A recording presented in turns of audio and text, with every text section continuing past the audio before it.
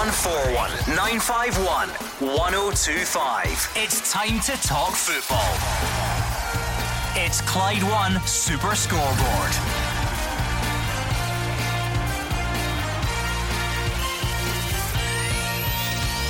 Good evening and welcome to Clyde One Super Scoreboard. Holders Celtic will head to the scene of one of their biggest ever cup shocks after seeing off Partick Thistle. Rangers face a trip to Hamilton in a draw which also sees Lowland League side BSC Glasgow involved, and Hamilton Accies head coach Brian Rice opens up on his gambling addiction. I'm Gordon Duncan. Joining me tonight is Alex Ray and Hugh Keevins. It's becoming harder and harder today to talk about the actual game of football. So well done those who excelled on the park at the weekend. A glut of goals, outstanding individual performances and dream draws in the last 16 of the Scottish Cup for the likes of Clyde and BSC Glasgow. Now we've got the resumption of the League Championship race to look forward to on Wednesday night. Remember, a draw is a disaster, a defeat is a catastrophe, and if you don't believe that, wait until it's your team who drops the points. Yeah, but a long couple of weeks, Gordon. Obviously get the cup fixtures out the way. We know what the last 16 draw is, and also we have league football to look forward to on Wednesday, thank God. 0141 951 1025. That's the number you need to get in touch tonight. As Alex says, if you're a fan of a top flight club, it probably has been a long couple of weeks. The odd bit of transfer rumour and speculation to keep you going. Now you've got some games, some football, some action, some talking points to get your teeth into, so why not share them with us on the phones or on Twitter? We are there as well at Clyde SSB. So much to go over from the weekend, which perhaps makes your job maybe a little bit easier actually, because you have some nice choices this weekend for your result of the weekend. I am going for Bonnyrigg Rose 0, Clyde 1, for the simple reason that you play in the cup if you're a team like Clyde to get the dream draw, and now they've got their dream draw, Clyde versus Celtic. Yeah, I'm going for BSC, Gordon, purely for the point of view of the job that Stephen Swift's done. First time in the last 16, it's a remarkable achievement. Yeah, it really is. A Lowland League side in the last 16. Amazing. We had both managers in on Wednesday. Unfortunately, one of them had to lose and miss out on that incentive, but well done to the guys at BSC. Now, your goal of the weekend, there were quite a few. Oh yeah, I managed to catch up with the highlights over the weekend, and you were spoiled for choice. Very, very many honourable contenders. You've got to pick one, and in my case I am going for Callum Booth of St Johnstone in the match at McDermott Park against Morton. 25 yards, top left, goodbye. He sounds convinced. What about yourself, Alex? Well, listen, it was a fine strike considering it was his weaker foot, Callum Booth, but I have to say Sean Clare eclipses that purely for technique. Dropping out the sky, volleyed it right into the far corner, gave the keeper no chance. Thank you very much. Okay, now your howler of the weekend. So many games, so many goals, so many refereeing mistakes and defensive lapses and goalkeeping errors and all the rest of it. So I'm interested to see what you're going to come up with for your howler of the weekend. I've got to go for excessive howling on the part of a referee Alan Muir at Firhill. He gave a penalty that never was. He didn't give a penalty that was an absolute stonewaller, and pretty much every other decision was questionable as well. Alan, give yourself a shake. I'm going for a goalkeeper for a change. I'd like to go for the referees and so forth, but I have to go for Jack Hamilton up at Dundee. It was a shocker. He won't thank me for saying it, but it was a dolly. Throw your cap on it, son, and get it going, and unfortunately he's let it skip in. Now I can't play the clip unfortunately because this is a family show, but just to let you in on how strongly Alex feels about that mistake, I was on holiday at the weekend. I was 4 hours ahead, so it was about 1 o'clock in the morning, Hugh. I get a video from Alex. He's been watching the game on television with the ball slips through Jack Hamilton's grasp, and let's just say Alex was offering his own alternative commentary a to the incident. A unique observation that only he can manage. So I wish I could play it and share it with you, but this would be the final episode ever of Clyde One Super Scoreboard. You do know that, don't you? It's staying private. I'm just letting I was a wee bit of shocker. Yeah, just a little bit of an insight. Right, let's hear from you. Let's not hang about. 01419511025. This is your chance to have your say. We're going to kick off with your Scottish Cup review show. Some of you haven't had the chance to have your say if you kicked off later on Saturday night or on Sunday, and I'm sure Rangers fans will still have plenty in the back of their minds following Friday night's victory against Stranraer at Ibrox as well. So don't be shy, give us a call on 0141 951 1025, and if you would rather tweet, you can find us at Clyde SSB. The big game on Saturday evening in this part of the world was Partick Thistle against Celtic. Celtic getting the business done in the end to progress, and most notably with a goal from Lee Griffiths. Celtic fans, give us your thoughts on him. He says he's far from finished after a goal scoring return.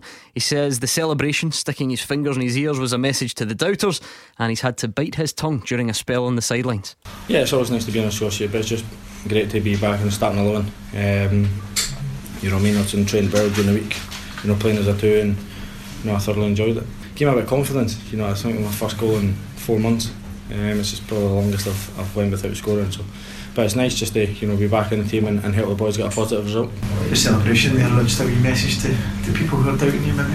Correct. There's a lot of pundits and, you know, ex-pros that, you know, think my time at Celtic's finished, and that's a message to them to, you know, it's the only way I can shut them up by scoring goals and playing well. My time at Celtic's far from finished, believe me. And hopefully this is just the start of a good run. I had to bite my tongue, I'm not going to lie. I keep saying the same things on social media and get sent the same things, and you know, I really have to bite my tongue because it's not nice to see, and I wish people would just, you know, let me get on with my game and let me, you know, just play football. But it seems that everybody wants to talk about me, and you know, people bringing the Celtic bringing other strikers in, which means I'm finished at the club. But you know, today I've showed that, you know, I'm still around, I can still score goals and play well. Lee Griffiths says he's far from finished. Celtic fans, what did you make of his contribution? What do you make of those comments? 0141951 1025. Well, if revenge is his motivation, then that's fine. All is fair in love and war. It was, I think, his answer to the arrival of Patrick Klimala, to suggest that Lee Griffiths is not third in the pecking order. He is still very much second or even first in the pecking order. Now he has to go on from here. At Kilmarnock on Wednesday night, Celtic will be required to pull out a performance against the Kilmarnock side who get 6 goals at the weekend. Celtic don't like artificial surfaces. So well done, Lee Griffith. As I say, if revenge is your motivation, fine. You know, the pundits can take it, the ex-pros can take it. Now you have to go on and do it on a consistent level. Yeah, listen, it's good to see him back playing. It's been a tough 18 months for him. He's been through his personal issues, and on the back of that, you're going to have doubters. Part of the thing is the people at Celtic believe in him. He's still there. A lot of people are saying he was going to go out on loan, so it's a case of him just knuckling down. Don't worry about the doubters, because they will always be there regardless. So the only way you're going to knock that is by focusing on your own job, scoring goals and playing regularly for Celtic. Neil Lennon described Celtic as vibrant against Partick Thistle on Saturday. He was happy to see Lee Griffiths back. He says the referee made the wrong decision on the late penalty they conceded.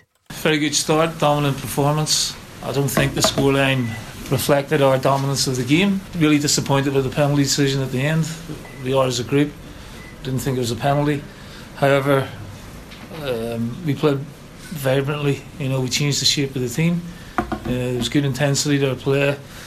Just overplayed a little bit in the final third at times, but overall I'm very, very happy.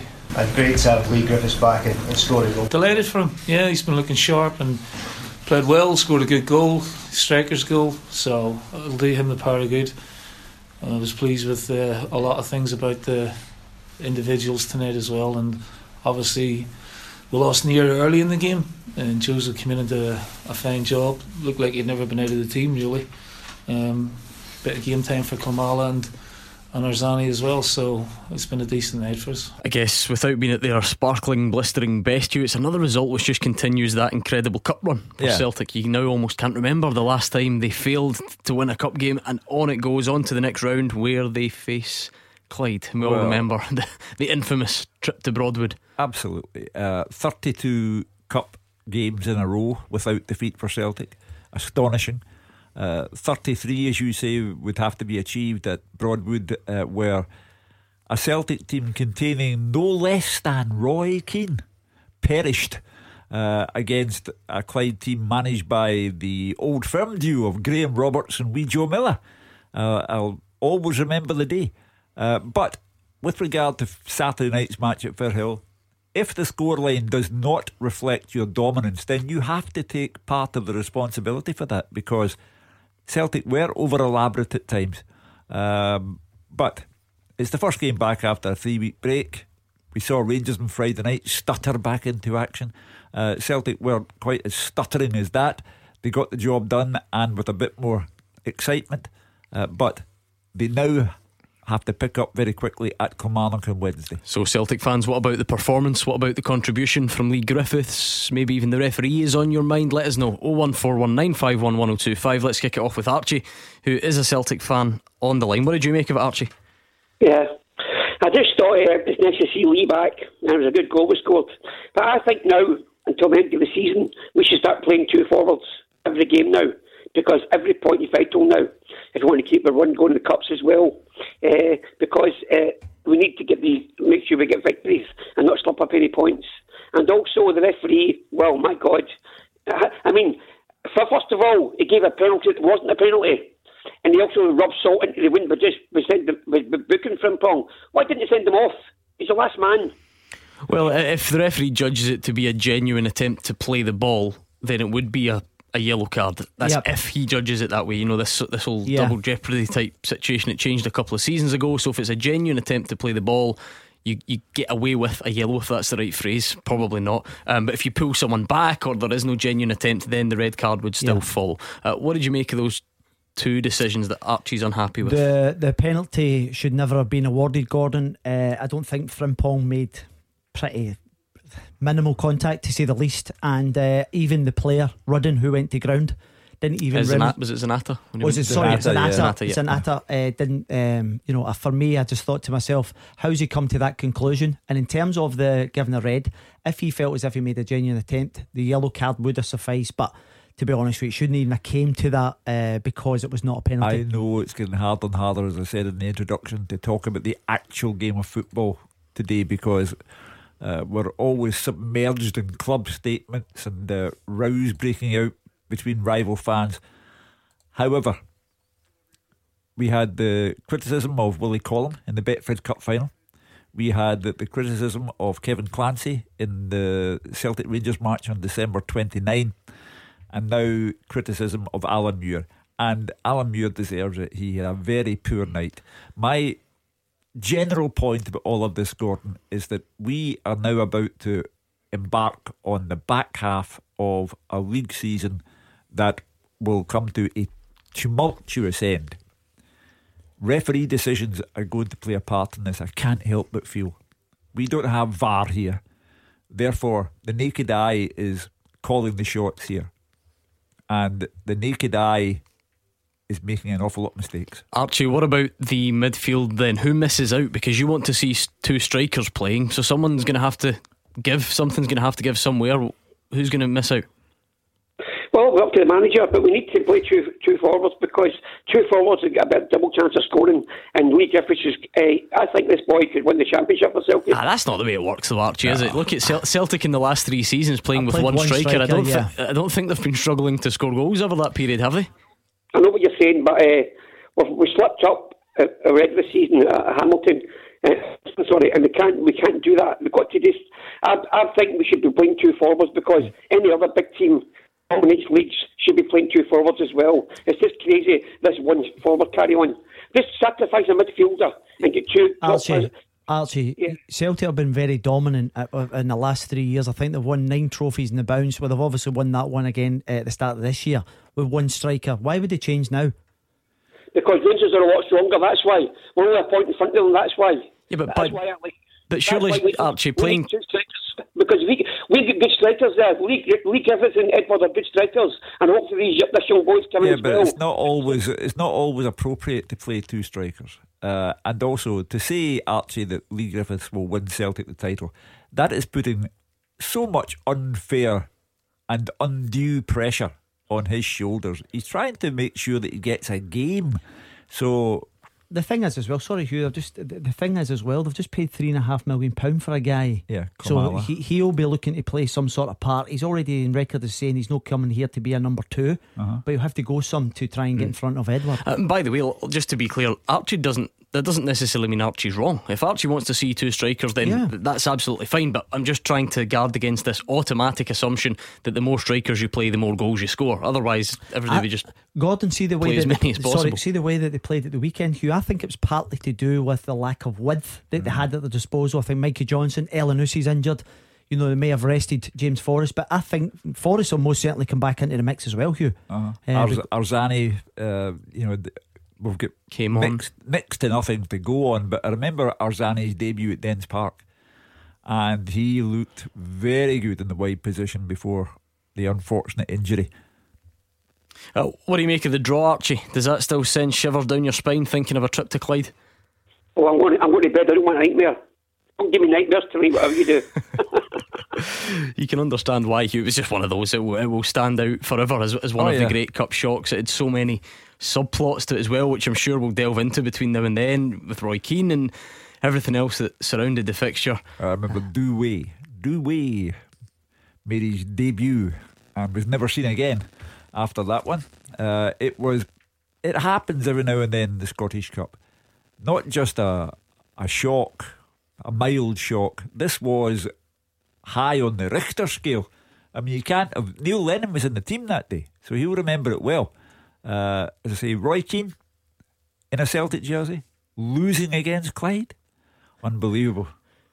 Yeah, I remember it well. It was one of the big shocks, and I have to be honest with you, I think the big thing for Clyde, Hugh, is the money they will generate from this tie. Maybe keep them going and give them an opportunity to bounce up a division, because with the personnel that Celtic have, I just can't see it. Thank you very much to Archie for kicking us off tonight. You can join in 0141 951 1025 at Clyde SSB on Twitter. It was a slightly different look to the Rangers team on Friday. A few guys given a chance. Who took their chance? Who didn't take their chance? You tell us. 0141 951 1025. We'll hear from one of those youngsters and from Stephen Gerrard next. Clyde One Super Scoreboard with Thompson's personal injury solicitors. Getting you full compensation is their goal. Talk to Thompsons.com. Cancer. Hugh Keevins and Alex Ray here with me, Gordon Duncan, on tonight's Clyde One Super Scoreboard. Looking back on an exciting Scottish Cup weekend, always is one of the highlights of the Scottish football calendar. Boyce's on Twitter, looking back in the Celtic game, he says, I'm still not happy with the defence, guys. Far too many errors in the back four. Starting to get nervous for the first time in years. I can see us dropping points. Here's hoping Lenny has an ace or two up his sleeve. And Robert Neary's thinking back to that game at Clyde, Hugh. He says, I was sitting on the runway at Edinburgh Airport waiting to deploy to Iraq that day. Glad to say the tour went better than the game.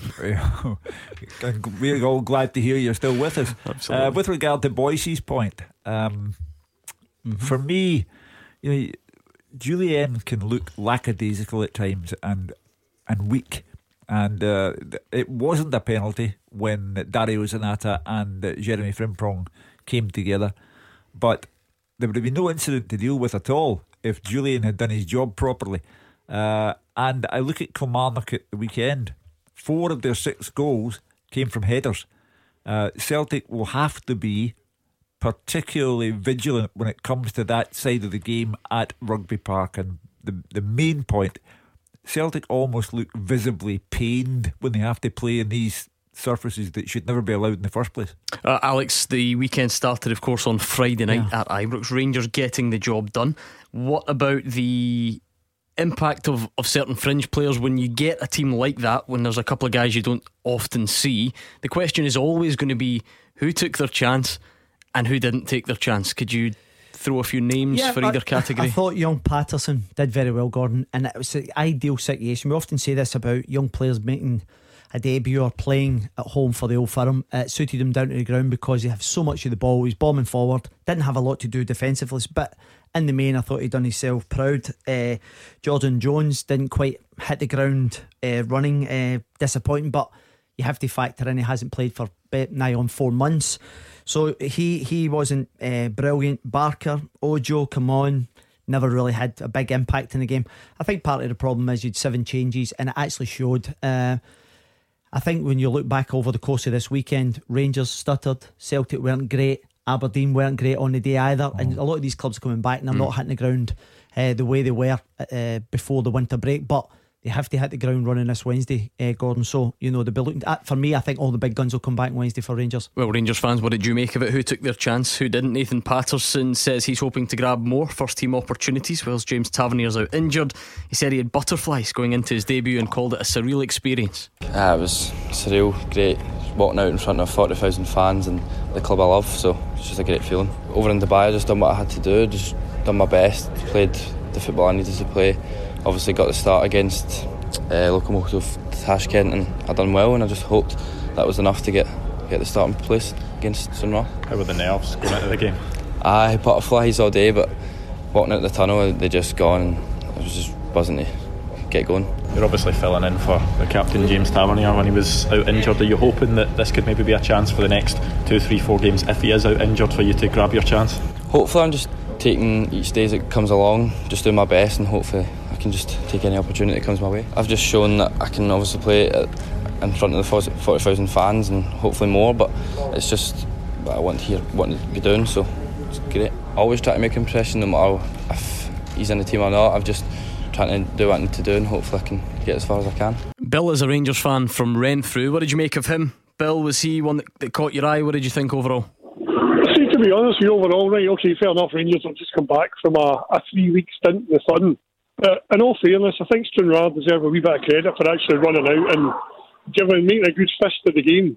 They're a lesser league team, and I feel that Hugh Keevins' comment that Rangers stuttered was a bit unfair. They did, as a lower league team, give a good fist of it. They came out and played it as if it was a cup final.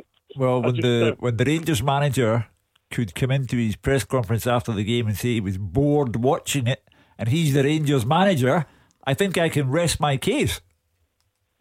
It was just my opinion on the game here, and that's, as I said, I'd like to think I'm a fair football supporter. Yeah, so I think they deserve a wee bit. I think they deserve a wee bit of credit for their run out. Well, listen, they are 6 points adrift at the bottom of League One. I think there are a number of contributions that go to the making of a game that bores the Rangers manager, and high among them, higher than Stranraer, was the lack of entertainment from Rangers. I repeat, I do respect that you have your opinion, but I think you overplay your hand. This was Stranraer we're talking about, including a striker who 4 weeks ago was playing in the juniors, and a team who in general should have been lambs to the slaughter there. So I don't think you can let your own team off the hook. And I repeat and underline, when the manager of Rangers can come in and allow himself to be quoted as saying I was bored watching it, I rest my case. Bill, what about some of the guys that came in maybe that we've not seen in a while? Young Nathan Patterson was one of them. Alex mentions a couple of others, Brandon Barker, Jordan Jones. Was there anyone that caught your eye? There wasn't really anybody that caught my eye. As I said, fair enough, I come back from a 3-week stint in the sun, but I was more interested to give Stranraer a little bit of an applause for the run out that they gave on Friday night. Yeah, I think that's fair as well. I was actually at the game, and listen, these guys are part-time. A lot of them are coming straight from work, 3 o'clock pre-match, and then running out in front of 40,000. There's a lot of nervous energy, and they defended manfully. They were throwing themselves in front of the ball and so forth, and that's from their point of view. You have to give them credit, but from a Rangers perspective, Rangers have to do so much more. I think people were going to the game and looking for at least 5-6, with the greatest respect to Stranraer, because of the level. You look at some of the players in show, they should have been so much more. And when you look at the goals that Rangers did score, one was for a corner, and it was obviously a good movement by Jermaine Defoe that sucks a boy in for the penalty, and I think fatigue was shown at that time. But I think Steven Gerrard will be disappointed because his standards are high. That's the reason why he's bored. He was bored. I think you've pretty much heard it from Hugh. He paraphrased it quite nicely, but let's hear from the Rangers manager talking about the fringe players as well. Nathan Patterson featuring heavily in his thoughts, as you would imagine. The priority was to get in the hat for the next round, so I'm pleased about that. I'm pleased about the clean sheet. I'm pleased about the 5th win on the spin. Outside of that, I feel pretty flat, and for large periods of the game I was quite bored watching it. And I think our fans have come tonight really excited and hoping that the players can really go out and put a show on and entertain them over the course of 90 minutes. Unfortunately, we never delivered that. I think if you're outside the 11 at the moment and you're waiting patiently for an opportunity and it comes against a team that is a couple of leagues below, with all due respect, it's a good opportunity for people to go and show me that they're going to affect the 11. Some people didn't take that opportunity tonight. I was really pleased with young Nathan Patterson. I thought it was a very positive home debut for a kid his age.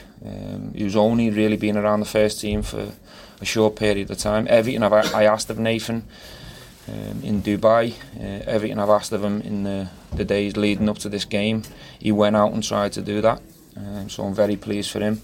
Pleased for young Kai getting a debut as well, but I wanted to give him 30 minutes. I wanted to give him more time and more of a taste of it. Unfortunately, I didn't have that luxury, so I'm pleased with a few things tonight, obviously, but I'm really disappointed and flat with some things as well. Craig is also a Rangers fan on the line. What did you make of fringe players like Nathan Patterson and those who also fall into that bracket, Craig? Who took their chance, who didn't? I think Patterson definitely took his chance. The boy, he played well enough in the wee friendly game that he played as well over the winter break. Personally, I think when I look at the options we've got, if Tavernier's injured, in certain games, particularly, St Mirren at Ibrox coming up, I would see no reason why not to give him another opportunity, because that's a game, with the greatest respect to St Mirren, that I think, Rangers should, be able to take that kind of, I don't want to say risk, because I don't think it is a risk,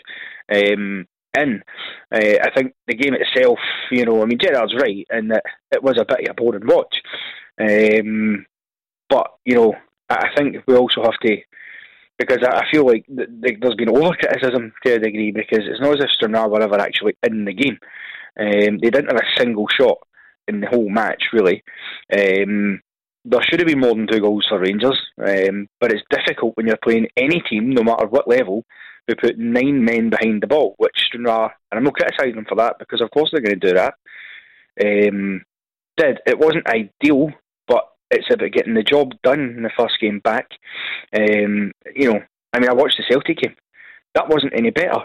Celtic actually, despite their dominance, and the fact they actually played a stronger squad than Rangers, because they had both Griffiths and Edouard up front, they were lucky because Kenny Miller, just before half-time, missed an absolute sitter. That if he scores, all of a sudden Celtic could find themselves going in at half-time level, the old whataboutery.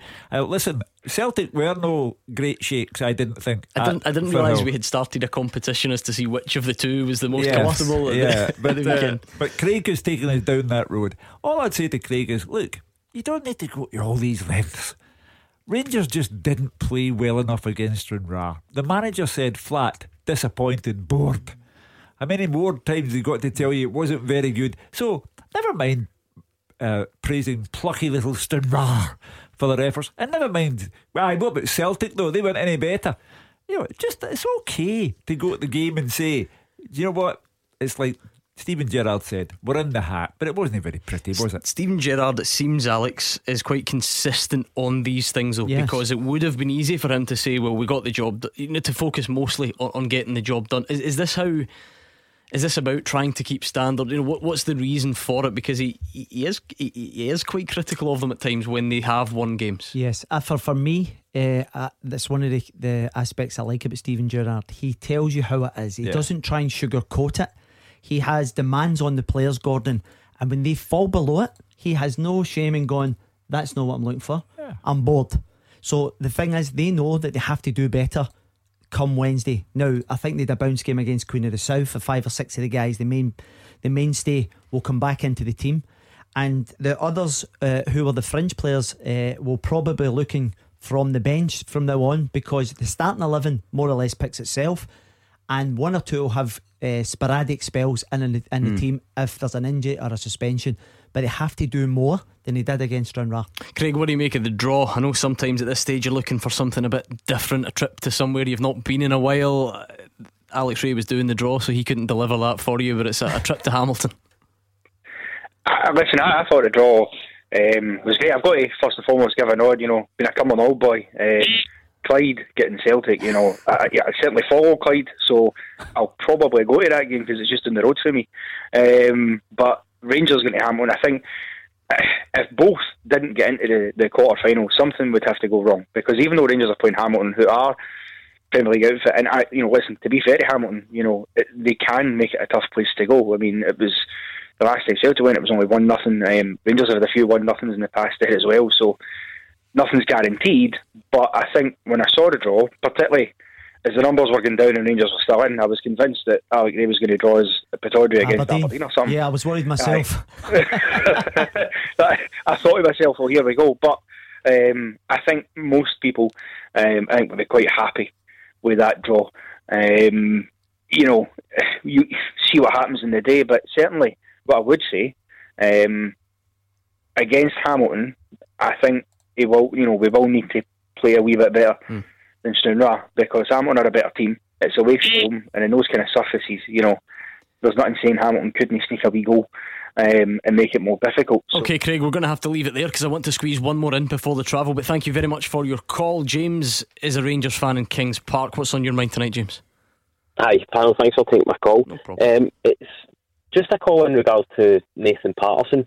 I've saw him a couple of times now. I watched him in the game against Wrexham in the Cup. Yep. I thought he was really impressed me the last couple of times, and obviously with Tavernier now being injured, would you play him on Wednesday against St Mirren? Absolutely, James. James, I would, and I'll tell you the reason being is that the one thing that stood out for me watching the game against Stranraer was the importance of Barisic and Tavernier to the way Rangers play, because they're two wide guys of the front three, come in narrow and they bomb forward, and what they do is they try and get overloads in the middle of the park, get the opposition to narrow in. So can Patterson do that against St Mirren, you think? Gordon, he done it very, very well, particularly in the first half the other night. He was just the switch of play, taking it out of his feet and then wrapping it around the face, and that's exactly what they'll be looking to do. Obviously it'll be a tougher challenge defensively because St Mirren will have the ball at some stage, whereas Stranraer didn't have too much.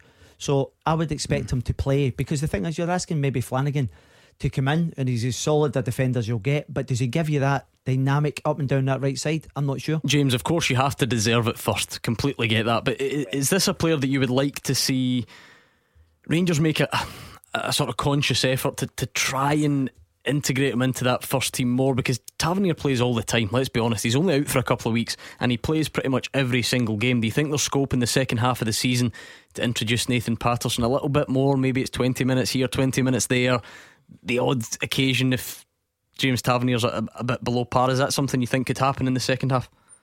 Definitely, but I think he needs first time football every week to progress. A bit like Kieran Tierney when at Celtic, when he first came through, he's played every week, whereas if he comes on for 20 minutes, half an hour, I'd rather him go out and loan and play maybe a top half Championship team or maybe a lower half Premiership team. But I mean, this has all come from Murray and Lovenkrands. The work they're doing with the youth system at the moment is fantastic. You've got guys like Patterson, Mayo, Imbued. You've got loads of young players coming through, and see players that aren't performing, like maybe Jones. Would you drop him out of the first team and replace him with a youth player? Well, Gordon, you said you have to deserve it. Nathan Patterson clearly deserved to play against Stranraer, and in Stephen Gerrard's estimation, I think he would be thinking if he's good enough for that, he's good enough to play against St Mirren on Wednesday as well. Okay, James in Kings Park, thank you very much. This is the ideal time to get your calls in. We're going to get some travel with Stephen, and then we could be speaking to you next. Clyde One Super Scoreboard with Thompson's personal injury solicitors. They play to win every time. Talk to Thompsons.com. Hugh Keevins and Alex Ray here with me, Gordon Duncan, on tonight's Clyde One Super Scoreboard. A couple of ways for you to get in touch. You can give us a call on the usual number or send us a tweet at Clyde SSB. Lots of tweets coming in actually. Let's see what's out there from Stephen. He says Nathan Patterson made an excellent debut, particularly the first half when he put several great balls into the box, hardly wasted a pass, very mature, dropped out a bit in the second, but a great one in the future. Is that always the message, Alex? You can be cautiously pleased. You acknowledge that it was Stranraer, you acknowledge that there was a drop off in the second half, and you can be happy without getting carried away. That's probably the message, isn't it? Gordon, the analysis that the chap just said there is absolutely spot on. I thought in the first half he was excellent, and I think it was a combination of Rangers being a bit sloppy in general, and I think Patterson was similar to that as well.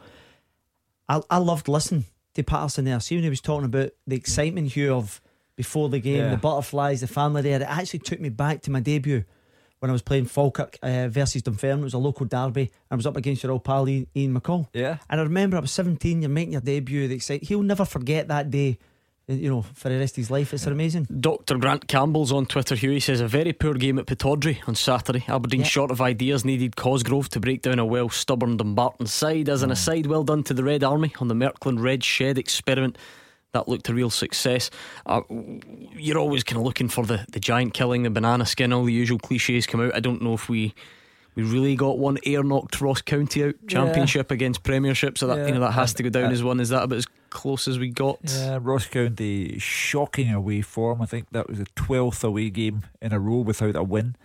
With regard to Dumbarton at Pittodrie, I thought they were going to get that replay, but Alec kept saying on Saturday, the tiredness will kick in. That's right. And then the mind gets tired. And when the mind gets tired, the leg gets tired. And it was a kind of lazy leg. Yeah. And, Jim Duffy, the manager, a real sickening blow for him. As I said about Rangers against Stranraer, it's okay to say the result was better than the performance. And in Aberdeen's case, that was certainly true.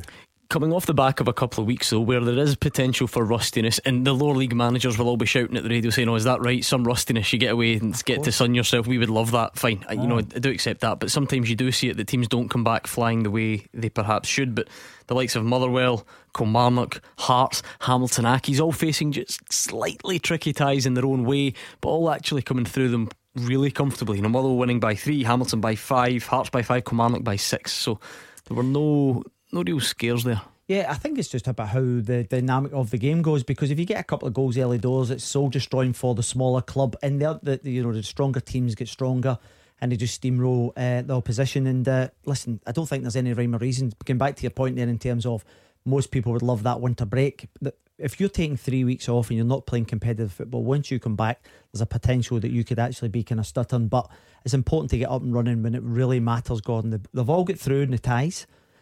This Wednesday is a real deal. You're back to business. I think when you're a Kilmarnock playing at Queen's Park or a Hearts playing in Airdrie, people will absolutely slaughter you if anything happens. If it's a replay, or worse still, if they put you out, you will be slaughtered. So when they win by an aggregate 11-0, I think you have to give them due credit. Barry's a Celtic fan in Barrhead. What did you make of it at the weekend, Barry? What about the draw that lies ahead? The Clyde game should be interesting, hopefully not a banana skin like it was a few years back. But my point being today is, I thought the game Saturday, I thought Celtic were very disjointed. It looked to me like it was 11 players that had the same shirt on. It didn't look like a team. Even when we scored after 12 minutes, I thought, right, maybe we'll go on here, we'll crack on, we'll score a few more, but it just didn't pan out that way. Partick Thistle had a couple of good chances, and another day Kenny Miller would have scored at the back post. I just get this feeling that Celtic have got this opinion that they turn up and they win. There doesn't seem to be a kind of a will to win. I didn't see it against Rangers either. I didn't see the kind of the eye of the tiger. Ruthless. That's the word you're looking for. Ruthless. Yeah. Barry, why do you think Neil Lennon doesn't sound too concerned? He actually sounded pretty positive, pretty happy about the way things went on Saturday. Why do you think that might be? I think he's got to be. He's got to be positive. But again, with this Celtic board, again, I'm having to question them, and people are going to slaughter me for saying, "Oh, she's a one." Barry, why are you questioning the board? Just because I don't think why does Celtic buy a 21-year-old Polish striker that's not really done much? Do you know what Celtic have spent in the last 2 transfer windows? I know it's been a lot, but how much is it? God, must be close to about 20 million. 20 million quid. I don't know when the last time Celtic spent that kind of money, Hugh, in 2 windows. And they're not done yet. Well, didn't call them windows then, but when Martin O'Neill came, they immediately put out £20 million on Hearts and Sutton. So there you go. So 20 years ago then. 90. Martin came 20 years ago. But the Barry's right in a sense that it was all a bit disjointed on Saturday night. However, we're saying the same thing of Rangers, we're saying the same thing of Aberdeen. Why it happens, only they know. I just think that sometimes Neil Lennon puts a positive spin on it. And managers are like to approach it in their own way. Steven Gerrard said he was flat, disappointed and bored. Neil Lennon said he thought Simunovic came back in and did very well. Sorry, don't think so. And there were aspects of the performance that were not great, and they will have to be much better at Kilmarnock on Wednesday. What about individuals, Barry? Who stood out for you, whether it be in a positive or a negative sense? You decide. Who stood out either way? I actually thought Rogic was getting back to his best. A couple of good touches, he looked like the Rogic of old, and that's what I was hoping. He opened up defences. He does that half turn where he kind of takes a player out of the game. He opens up the game a wee bit more. But I don't know. It's hard to put your finger on. I just felt as if Celtic just weren't at the races the other day. I mean, you're right in what you're saying. Rangers were the same, Aberdeen were the same. But for a team that's streets ahead of everybody else, and in regards to who were playing in the Scottish Cup, I just felt as if it wasn't. Put it this way, Barry. You get away with it against Partick Thistle because they're fighting relegation. At the end of the day, you've got much better players than they have, and worst case scenario, you get them back at your place for a replay. However, come Wednesday night, now we're into all bets are off territory, and I repeat, and I stand by it. And I know I irritate people when I say it, but it's true. You don't irritate people. A draw is a disaster, and a defeat's a catastrophe. And Barry, if Celtic leave anything behind at Rugby Park, could be fatal. On the positive side of things, Alex, I'm noticing a bit of a theme actually, because Barry makes the point. A few people on Twitter, Token Jesters, one, he says a big plus was Tom Rogic. Absolutely. So already a player Rangers and their fans fear could be an ace up the sleeve for the rest of the season if he can stay fit. Certainly for the foreseeable, in the absence of Ryan Christie, Neil Lennon could be doing with the old Tom Rogic. Yeah, without doubt. I thought he was excellent at the weekend, Gordon. I thought the way he drifts into areas, he's through balls, he's wet a pass. He's just a very intelligent footballer, and it's been too long that we haven't seen him. From a Celtic perspective, he's actually hitting form at the right time, Hugh. I know it's only one game, but with Christie being out, because if he was fit, Christie, most certainly he would play in front of him. But what he can do in the meantime is give the manager a dilemma when he comes back. Good man, Barry. Hopefully we'll speak to you soon. It's time for this. Beat the Pundit with the Scottish Sun. For the best football news and opinion online, thescottishsun.co.uk/football.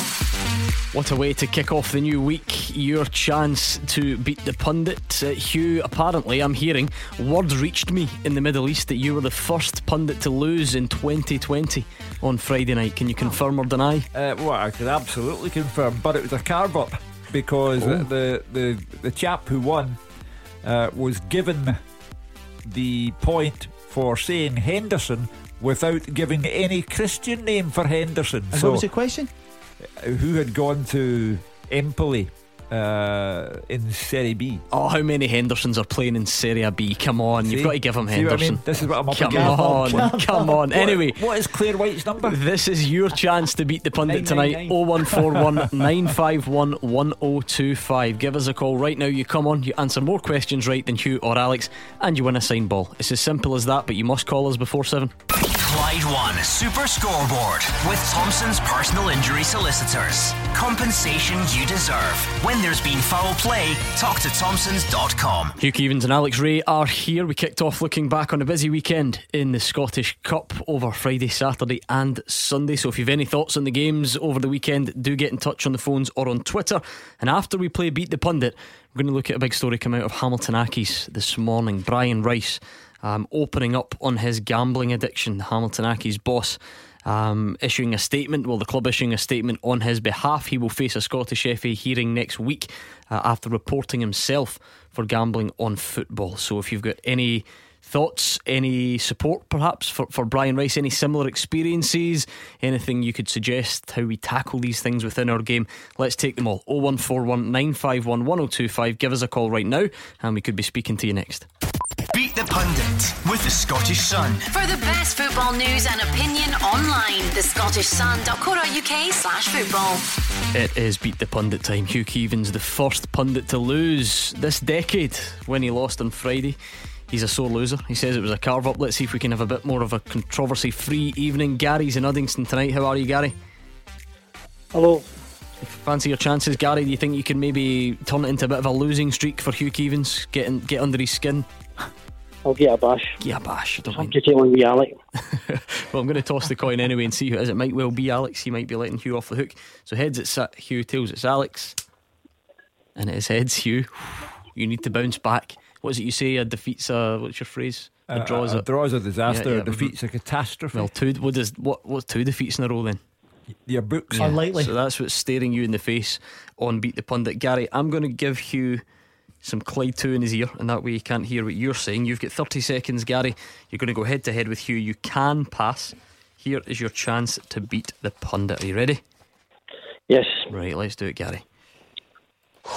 Which club has Jamie Murphy joined on loan? Burton Albion. How many assists did Chris Burke get for Kilmarnock against Queen's Park on Saturday? 6. Louis Moult moved from Motherwell to where? Aberdeen. Who scored Celtic's second goal in the 2-1 win against Partick Thistle? Lee Griffiths. Which Hibs player swapped his international allegiance from Switzerland to Albania?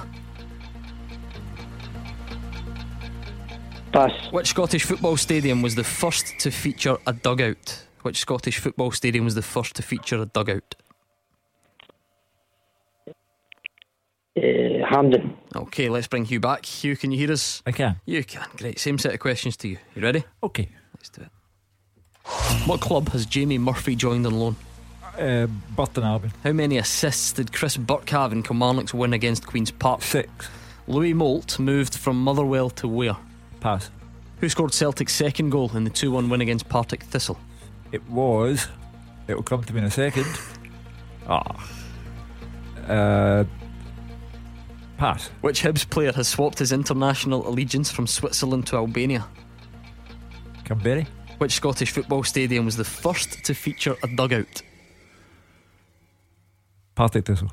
Okay. Who scored Celtic's second goal? You'll find out in a second. Gary, he sounded quite nervous there. I think you rattled him.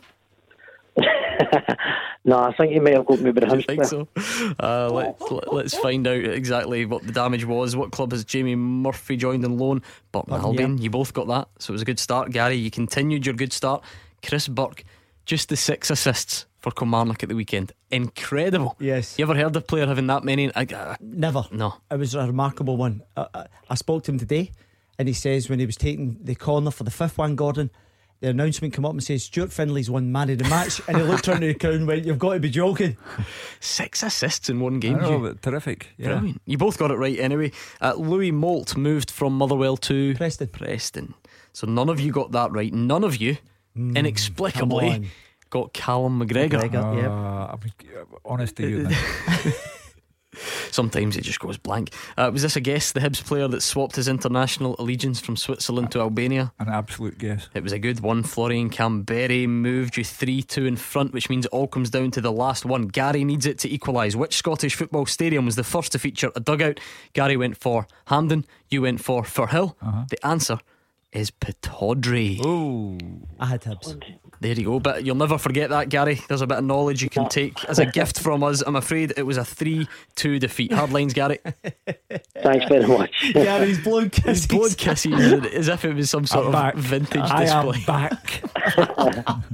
Good man, Gary. That was Gary in Uddingston. Your chance to beat the pundit will be back at the same time tomorrow night. Pittodrie. There you go. You won't forget that now. No. Good wee fact, that. How do you know this? Who did? Got that one. It's on Wikipedia. Producer Andy. He does that at the weekend. He's in the house all weekend. For what it's worth, I googled it to double check. Not that I don't trust him or anything, just thought I'd find out a little bit more. And he's right. What year was it then? Oh, I don't know what year it was. Come on. How can I not remember Callum McGregor? I think it was a deflection. I was thinking it was maybe an OG. I watched all of the first half with Alec Ray, and let me tell you, he's murdered to watch a football match with. Shouting and balling. Shouts and balls. Yeah. Yep. He gets quite excited. I think excited just about covers it. Right, so 01419511025. That is the number you need to get in touch, at Clyde SSB on Twitter. What are your thoughts? What are your messages of support? Perhaps what are your own experiences with what Hamilton Accies boss Brian Rice is facing today? He's opened up. The club have obviously come out and backed their manager, as is the right thing to do, as you would expect. He reported himself to the Scottish FA for gambling on football. He has now been charged by the game's governing body. He will face a hearing next week. There was a lengthy statement on the club website Brian Rice admitting within that he is a gambling addict. I won't be able to read it all, I don't think, because it is very long, but I'll paraphrase. Firstly, I'd like to express my regret to the players, coaching staff, friends, colleagues at Hamilton for the lapse that's prompted me to voluntarily acknowledge breaches of SFA's gambling rules. One of the hardest decisions I've had to take, but in a way the easiest. I've made no secret I've struggled with the disease that is gambling addiction in the past. The reality is I am an addict, and while I'm proud of the fact I've been in recovery from this disease, a key part of the recovery programme is honesty. Honesty to myself and honesty to those who have and who continue to support me, including my family and my football family. At Hamilton, he goes on to say he wrote a letter to the SFA as an admission that my disease has returned, he says. This is all part of his recovery, the honesty accepted. He accepts that a breach of the rules will come with punishment, and I accept that. He's speaking out to remove the stigma attached to this horrible, isolating disease, in the hope that those involved in Scottish football who are similarly in its grasp feel they can seek help and draw strength from my admission. First of all, I applaud his honesty, because in the 21st century, with some of the odder elements within society, it's not always a great idea to admit publicly to your human failings. So number one, I applaud him for his honesty. Number two, I sympathise with him. I have never known any addiction to gambling. I have never had any liking for gambling. That's just a personal choice. Therefore, I can't imagine what he's going through.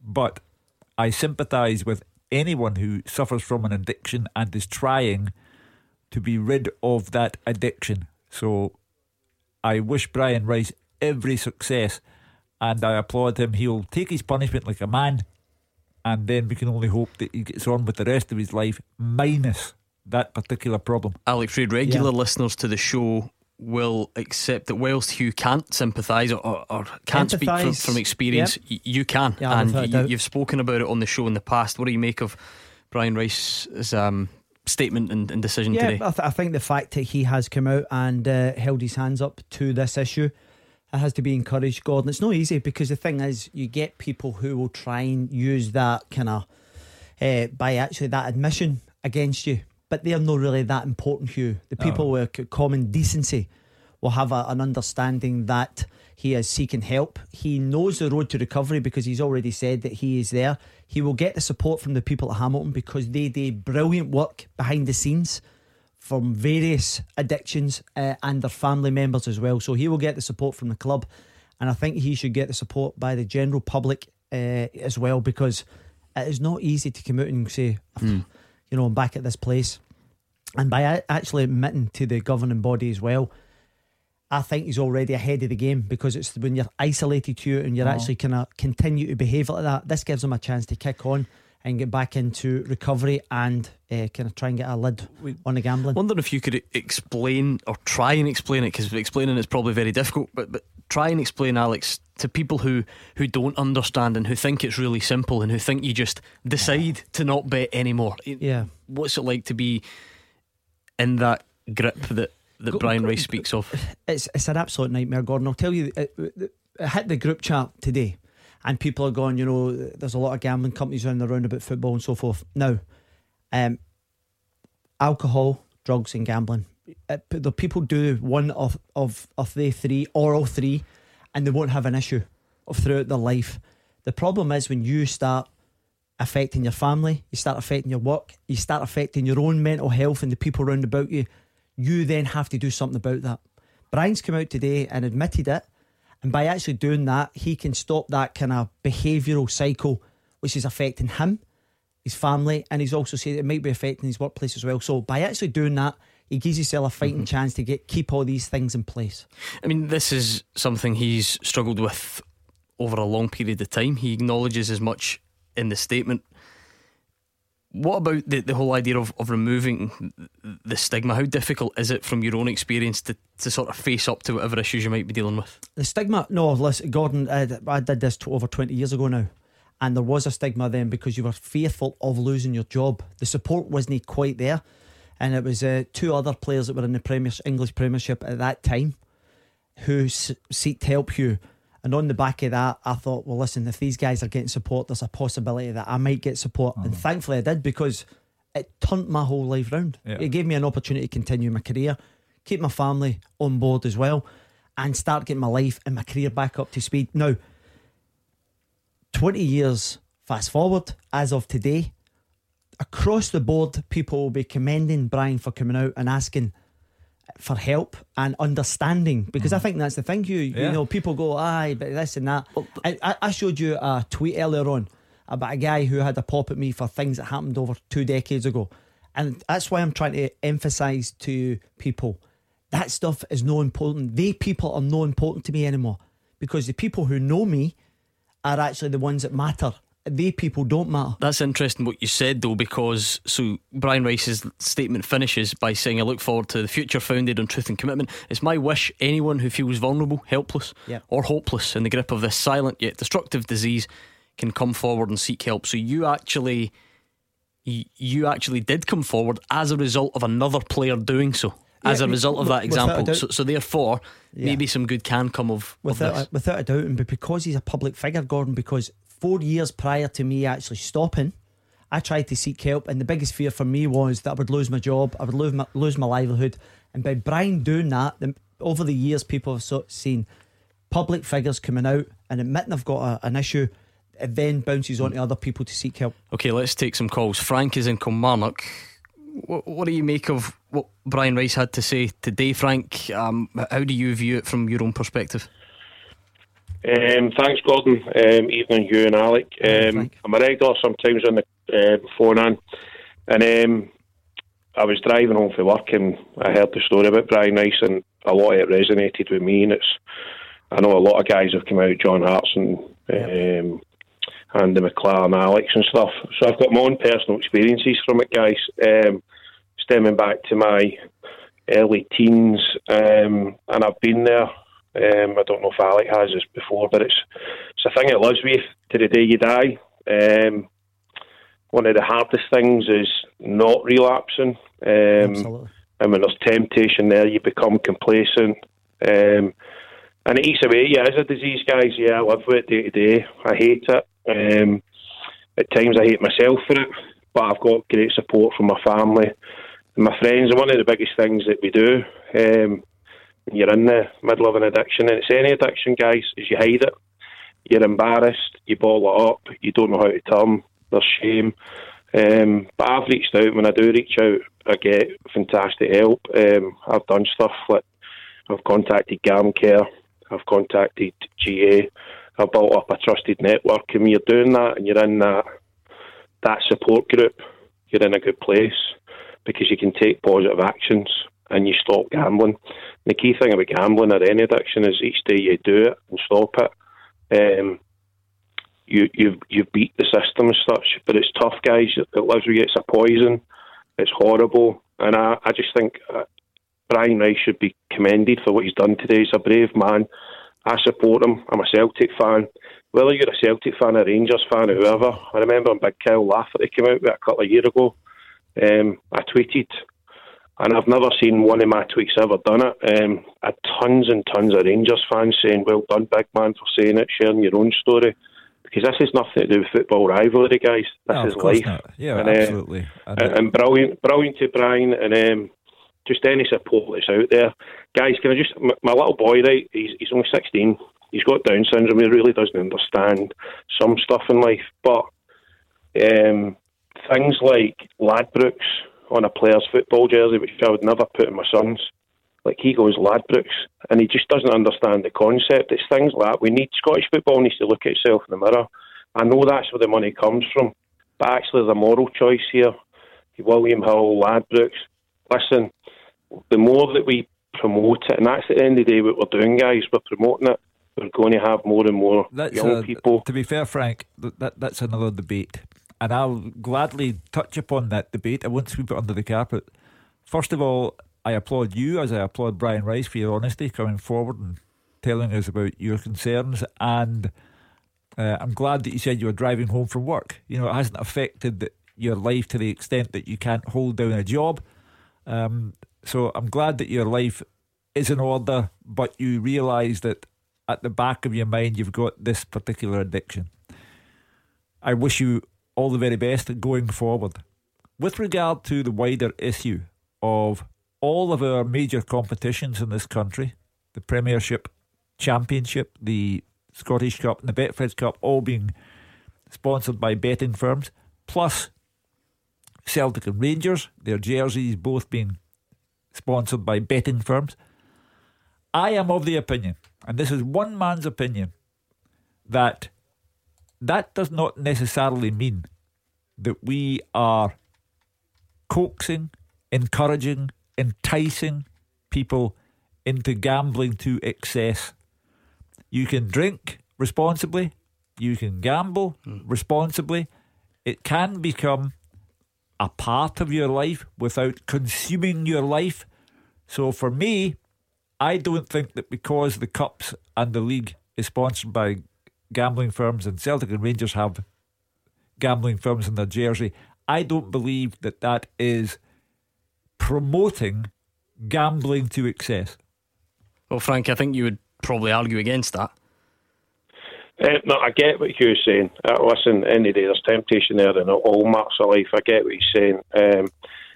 All I would say to you, Hugh, is when I was 15-year-old and I had my first bet, I had it. And when you're promoting it, you raise the exposure. I agree that you can put controls in place, but unfortunately, as it's proven, there's hundreds of thousands of people in the UK that do end up being a compulsive gambler. You don't set out to do it, just like any substance. So I do get what Hugh's saying.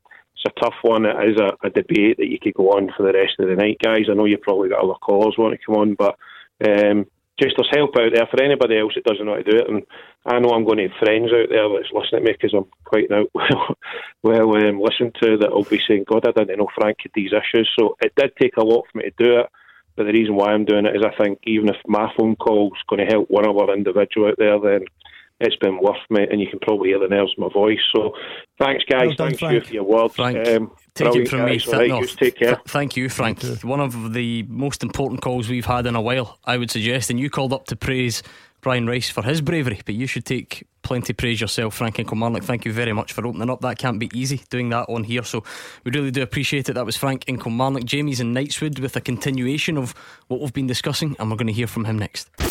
Clyde One Super Scoreboard with Thompson's Road Accident Solicitors. The compensation you deserve when you've been sidelined. Talk to Thompsons.com. Hugh Keevins and Alex Ray here with me, Gordon Duncan, on tonight's Clyde One Super Scoreboard. We have been looking at today's story involving Hamilton head coach Brian Rice, reported himself to the Scottish FA for gambling on football. Let me just say thanks again to Frank and Kilmarnock. A really powerful call just before the break.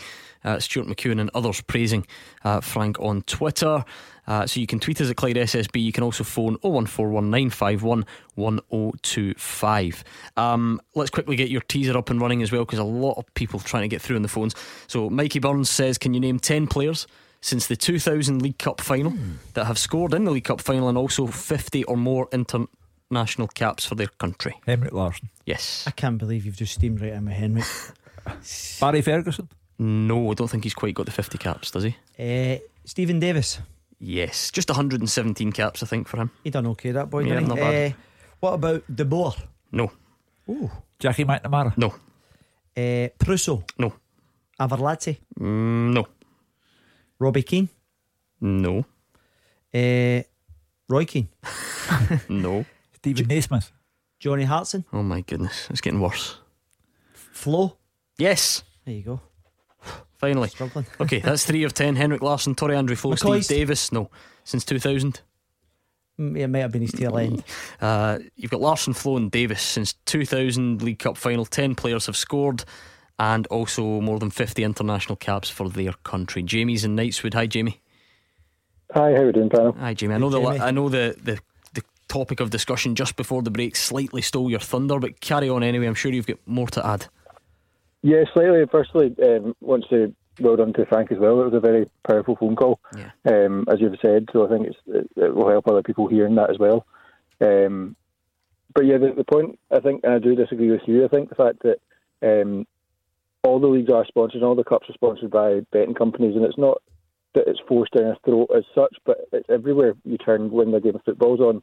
And if you're in the pub watching it as well, it's all over TV advertising. So during that 90 minutes, or even before the game and after the game, you hear about betting the whole way through from different companies. And if you're a footballer or even a member of the public who is struggling with gambling, and you're getting a constant reminder that that's it there, I think that does make it worse for people to deal with and cope with, and then maybe do bet in private, and then the problems stem from there. Where do we draw the line though, Jamie? I mean, you said if you're in the pub, if you're in a pub, the temptation to drink is there.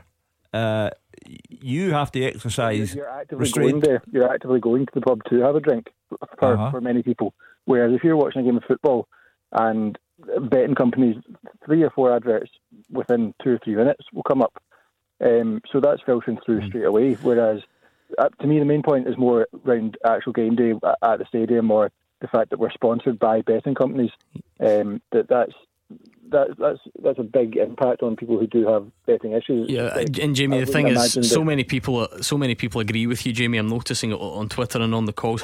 How important? Because I don't know if we ever move towards a blanket removal of these types of things. My guess would be not, but I don't know. That's just one man's opinion, as Hugh would say. How important is maybe the idea of regulation and tightening things up, Jamie? Because I'm not actually sure if people have noticed, but this season the Ladbrokes message, if you like, and they sponsor our leagues, isn't actually visible during a game anymore. There was a commitment they made in the summer to remove all the the perimeter boarding, the hoardings around.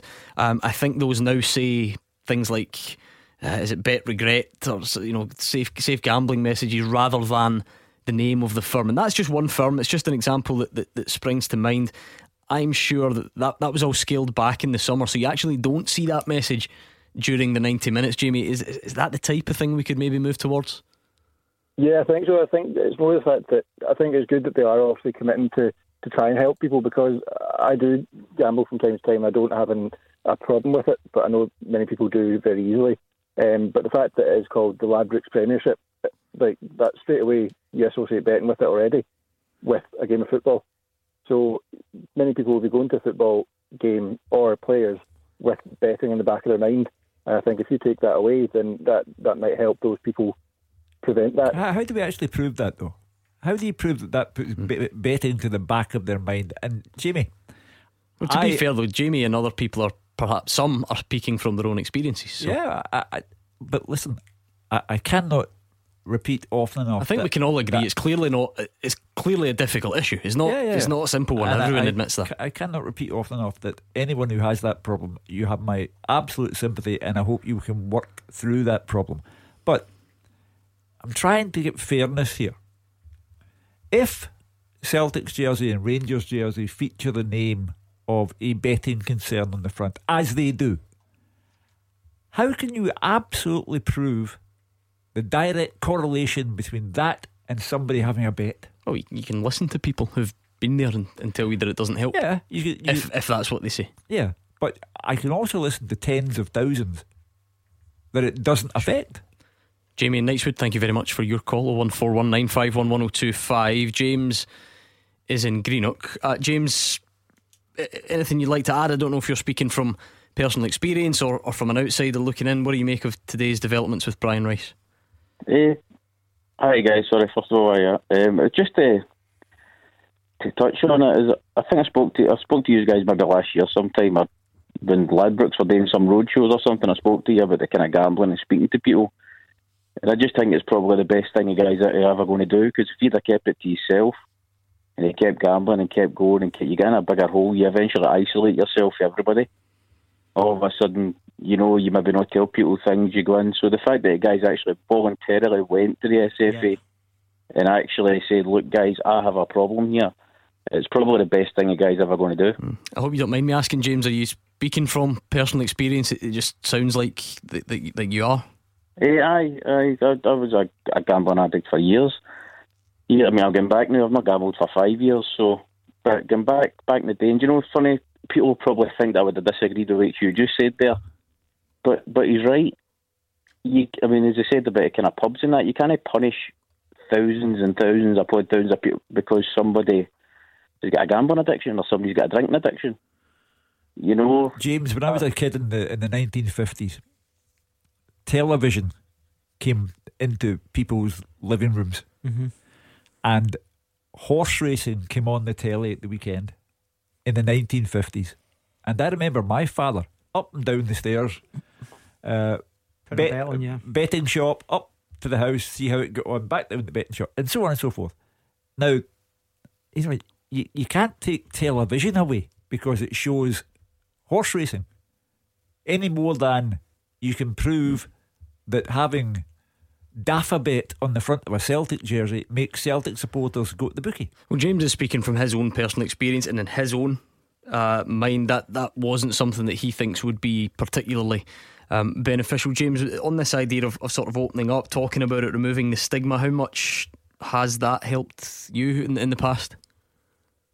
Well, it was the best, as I said, I was talking about Brian as well, the best thing I've ever done. It was the best thing I ever done, because I eventually got to a stage where I kind of isolated myself from everybody. You're in the bookies, you're up the road. You're in the bookies, you're up the road. You're skint, you've no food. You know, when you're kind of scraping up 50 pence to go into Morrison's to buy, you know, whatever's there, kind of cheap. It's again, if this is intrusive, just tell me. But what made you change? It was just as what I was saying. I was kind of talking to somebody. It was actually my mum I spoke to. I phoned her up one night and basically just broke down on the phone for about 5. I don't think I said a word for about 4 or 5 minutes, and then kind of had a conversation where I told her what was happening. And I just think when you tell somebody, the weight just comes off your shoulders. If you keep it a secret for that long, you're gambling, but at the same time you're actually trying harder to keep it a secret. Sick as your secrets, James. That's what they say. And by actually sharing it, then you release that burden here. How do you say that again? You're only as sick as your secrets. Right. So by keeping that within, that's your sickness. So once you release that and share it with another individual, then you can start getting, as all these guys have said, then have a support network. How do you look back on that period now then, James? You mentioned 5 years. Brian Rice speaks at length in his statement about, I think, the word relapse is used. How do you feel about where you're at with these struggles at the moment? I've not got a problem now, to be honest with you. I mean, I'm saying I've not gambled for 5 years, but I mean, 5 years before that, I told myself I wasn't going to gamble every time I lost money. So, I mean, there was probably a long process where I said I was going to do it and then never, and kept kind of breaking down. But the fact that it's went 5 years, I've kind of done a lot outside, like kind of do football coaching and all that, and I've managed to pay for courses and all that kind of stuff. This is stuff I should have done years ago if I wasn't losing money. You know, the fact that I've got a kind of aim in my head is keeping me away from it, you know. But I think I don't think I'd ever do it again, because to be honest with you, if I walked in a bookies now and put even £1 in a puggy, I would probably just gamble then for, I would lose everything I had, and that's what keeps me going. Because as Hugh, as we were talking about with Hugh as well, I'd love to be able to walk in a bookies and put a £5 on a coupon on a Saturday and walk back out. Can't do it, man. But I can't do it because I know as soon as I do it, it's just going to trigger something. I'm going to fall back into that hole, So it's. I don't think. I'll touch wood anyway that I would never go back to it, to be honest. Good on you. The hope, James, is that maybe someone listens to Brian Rice and has the similar sort of bravery to come forward and confront what they're dealing with. And you never know, your story might have the same impact. So what would you, when you look back on that sort of discussion that you had with your mum, and you said you didn't speak for 5 minutes, that has been, do you look back on that then, is that still very much the definitive moment? No, it is. That phone call changed my whole life, and it might sound a bit dramatic, but that phone call changed my whole life. Because if I didn't make that phone call, then, as I said a minute ago, I would have been in the bookies the next day, and the next day, and the next day. But the fact that somebody found out about it, the fact, as I say, that you tell somebody, and honestly, the weight just comes off your shoulders, because all of a sudden, as Alex just said there, it's important as well. The support network you create. Yeah. And that's why mentally it's hard, mentally it kills you. So as soon as you tell somebody, all of a sudden it's like, right, the secret's out now. That's why. That's why I have to applaud Brian Rice, because Brian Rice isn't a young man. Brian Rice is a 56-year-old man. The last time I looked, and he knows that he's heading towards the latter part of his life, and he doesn't want the latter part of his life to be affected by this disease. And I think this is a cry for help from Brian Rice at the age of 56, 57, whatever he is, because it is late in the game, to use that expression, for him, and he's got to do it in a lasting and meaningful way now. Hugh, you actually touched on a really relevant point in terms of age there, because you're obviously saying Brian's 56, and part of the processing things is there'll be people out there in the 20s and think, oh, if I stop going to bookies or casinos or whatever it is, or horse racing, they'll think their life's going to change. It's never too early, and it's never too late to change that misery that these people are into. So I think it's important to recognise it doesn't matter. If you've got a problem, reach out. James, again, following on from Frank last time, another really brave call from you, James. Thank you very much for sharing your experiences, and you never know, that might just make the difference to someone else out there. So thank you again to James in Greenock. Sean is on the line. He's a Hamilton Accies fan from Hamilton. Sean, I'm sensing an outpouring of support for your head coach tonight. Yeah, of course. First and foremost, I'm a Hamilton fan, but I'm also Hamilton supporter liaison officer. On behalf of the fans, there is not one person who isn't behind the gaffer at this precise moment in time. The messages in which I've saw on message boards, social media, to the club, every single person is behind him right now.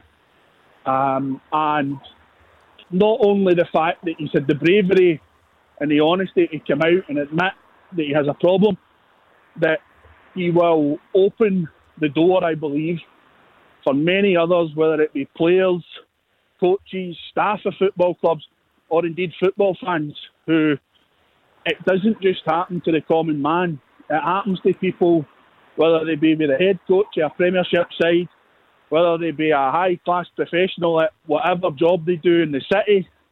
It happens to everybody. Yeah, and I mean, Sean, is that the hope? Because this is not about football allegiances, but I'm thinking particularly within the Hamilton support, and you mentioned your role as a supporter liaison at Hamilton Accies. If there is, these clubs are built around the foundation of trying to be, community clubs, and be there right in the heart of their community, dealing with issues that affect their fans the most. So you would like to think that if there are any Hamilton fans out there with similar struggles, then seeing that the manager come out and hold his hands up to admit what he's dealing with might just inspire them to do the same. 100%, Gordon. The fact of the matter is, Hamilton Accies is the beating heart of Hamilton. It truly is. The work that we do in the community is incredible. From Gambling Anonymous, Cocaine Anonymous, Alcoholics Anonymous, to the charities involved with the club in terms of families that just go through terrible times in their life. To see the joy that the club gives to people like that, the door's always open at Hamilton, always open. But it's not just open to Hamilton fans, it's open to everybody. Because what we do, and this is what we do, and we'll help one of our own now, and we'll show that we can get the gaffer through this, and that it's a problem that we can get on top of. But the ultimate of that is, Gordon, the SFA need to step up now. At the end of the day, the hypocrisy of it is the club, the competitions that we have are sponsored by betting companies. Stop taking their money and get rid of them. Because at the end of the day, the man goes to his work every single day. He's surrounded by it. And that's not just him. I imagine there's going to be plenty others around it. Sean, some really important points covered. Thank you very much, Sean, giving us the sort of inside track on the way the Hamilton Accies fans are feeling today. So thanks again to Sean. We're actually going to hear from Hamilton's Chief Executive Colin McGowan in just a second. Quickly, have you got any more on the teaser? You've got Larson, Flo and Davis. Joe Ledley? Yes, well done. Lustig? No. Davy Weir? No. Mulgrew? No, you're just rhyming off all sorts now. Brown? I was hoping there would be a bit more of a calculated approach to this. No. If you don't have a go, try and think. League Cup finals you've already got. You've got the two most recent ones in Davis and Ledley. I'll give you some more thinking time. We'll hear from Hamilton Chief Exec, easy for me to say, Colin McGowan next. Clyde One Super Scoreboard with Thompson's personal injury solicitors, the league leader for compensation. Talk to Thompsons.com. Hugh Keevins and Alex Ray here with me, Gordon Duncan, into the final parts of tonight's Clyde One Super Scoreboard. The guys are trying to solve Mikey Burns' teaser that he sent in. It's can you name 10 players since the 2000 Scottish League Cup final that have scored in the final and also over 50 international caps for their country? Good response to this on Twitter. The guys have got Henrik Larsson, Torrey Andre Flo, Joe Ledley, Stephen Davis, Vidar Riseth. Where on earth did you pluck that one from? Because given the start that you made, I thought we would be here until Christmas trying to get that one. I remember when he scored and I thought, wow, he scored a goal. What about Malpal McGeady? Yes, lovely. 2009. I'm still waiting for him to retire. Get a wee slap at him in L5. This is after he knocked your teeth out. Yes. That's right. What about Sammy Ras? No. Kenny Miller. Yes. 3 to go. You're doing not too badly. Did you not play in one? Did you play in the 2005 final? Yes. Try and think who scored. Well, it wasn't Moros. Soterios Kyriakos. Yes, well done. You've only got 2 to get. I'm actually quite impressed by your own relatively low standards. It's not too bad at all. We are on Twitter at Clyde SSB. Great response coming into the discussion. Nothing to do with us, let's be honest. Some really brave personal accounts coming through on the phones. Really truly grateful that some of you feel brave enough to come and share your own gambling experiences. Emma says the gent talking about his gambling on air tonight deserves a medal. Absolutely encouraging to hear men talk about their feelings on the show tonight. Kev says very interesting discussion after the admission of Brian Rice. I commend for his honesty. Encourage anyone out there who thinks they have a problem with gambling. There is an amazing support network available, and I'm talking from experience, says Kev. Let's hear from Hamilton Chief Executive Colin McGowan. He says Brian Rice has succumbed to the disease of addiction after his Scottish FA charges today. He also says he would support a football gambling amnesty to help clean up the game. Brian came to me. He made the decision to self-report, which we done. He realised that he had relapsed. He was already in recovery for the disease of addiction, was doing well, but he relapsed. Realised what he'd done, came in to try to put things right, and he understands now there's likely to be a punishment. But the most important thing is that he's back in recovery. By far, that's the most important thing. The right support is absolutely imperative. But Brian knows. Exactly what he's to do. It is a disease. It's some diseases you don't see, and the disease of addiction is particularly destructive to not just to the person that's caught up in the shadow of addiction, but to even family members. But Brian knows what's to be done, and the club will be fully supporting him. I'm going to propose that there's some form of amnesty where it can allow the players, the officials and whoever's caught up with this terrible disability disease, they can maybe come forward without fear of reprisals and maybe address their issues, get their betting accounts closed down, anybody that addiction's causing them bother. We're not talking about Brian breaking the rule. Of course there's a rule of football being broken to protect the integrity of the game, but at the same time he was succumbing to the disease of addiction, and that's where the difference lies. This isn't somebody disobeying rules, this is somebody caught up with the horrors of addiction. A huge difference. And if there is an amnesty that allows the players to and officials to sit down and look at their gambling habits, then it may be a great thing.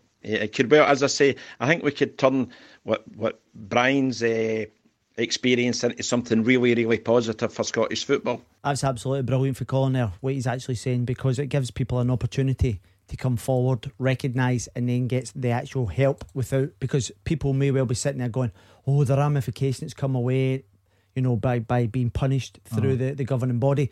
I think it's a very good, and I often say this, the work that Hamilton do regarding addiction is first class. Yeah, well, just because we are slightly short on time, Alex, and I think it is always a lot more powerful when someone is speaking from experience. What would your sort of final message be to anyone who does recognise these struggles and doesn't quite know what to do or where to turn? Gordon, depending what their vice is, if it's gambling, you've got GA for starters, Gamblers Anonymous. If it's alcohol, you've got Alcoholics Anonymous. You've got Cocaine Anonymous. You've got Narcotics Anonymous. There are multiple agencies where you can reach out, you can call. It's confidential, and they will put you in the right path to get the relevant help. And listen, there's guys on the other night. I think it's been a really, really a brilliant show tonight, purely for the point of view as people are reaching out, and it's that actual talking in this modern day, particularly, I don't want to say for men, women, it doesn't matter. Just reach out, there'll be plenty of support for you. Because one of the previous callers used the phrase, it was actually his mum that he called, and he said something like that call changed my life. Is that the size of the action that you recognise that when he said that? Gordon, I made a phone call one Monday morning about 7:30 in the morning to Peter Reid, and as I said, 4 years previous, I actually went and sought help, and they said to me, you need residential. And at that point I went, no danger, I'll lose my livelihood, I'll be all over the papers, and fear stopped me, and I had to go through another 4 years of misery. And by actually reaching out, it was the best thing. And when you look at all these guys that have called in tonight, they've reached out to someone, and for me that's the most important thing. Reach out, break the cycle of that loneliness and in that misery, and by doing that you can then start the path of recovery.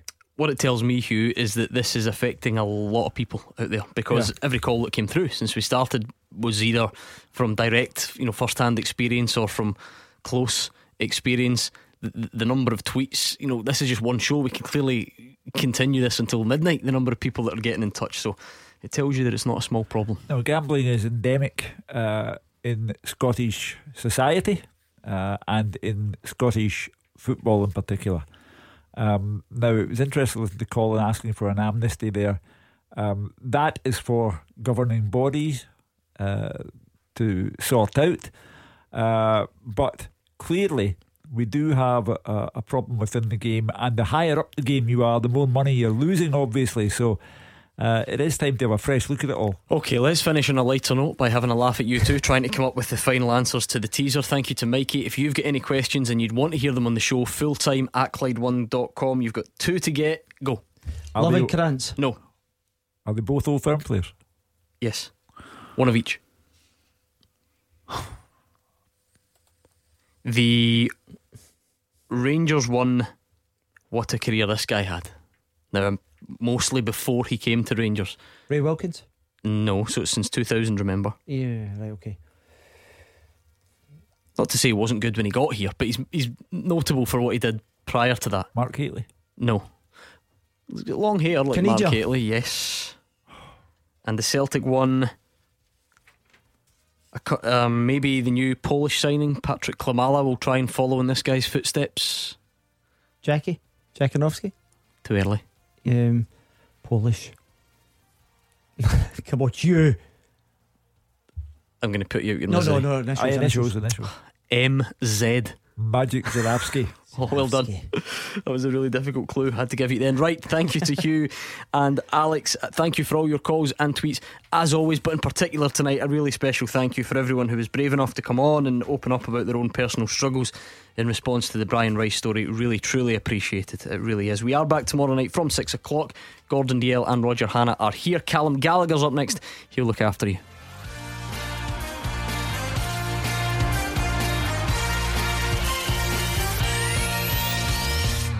Clyde One Super Scoreboard with Thompson's personal injury solicitors. The form team for compensation for more than 40 years. Talk to Thompsons.com.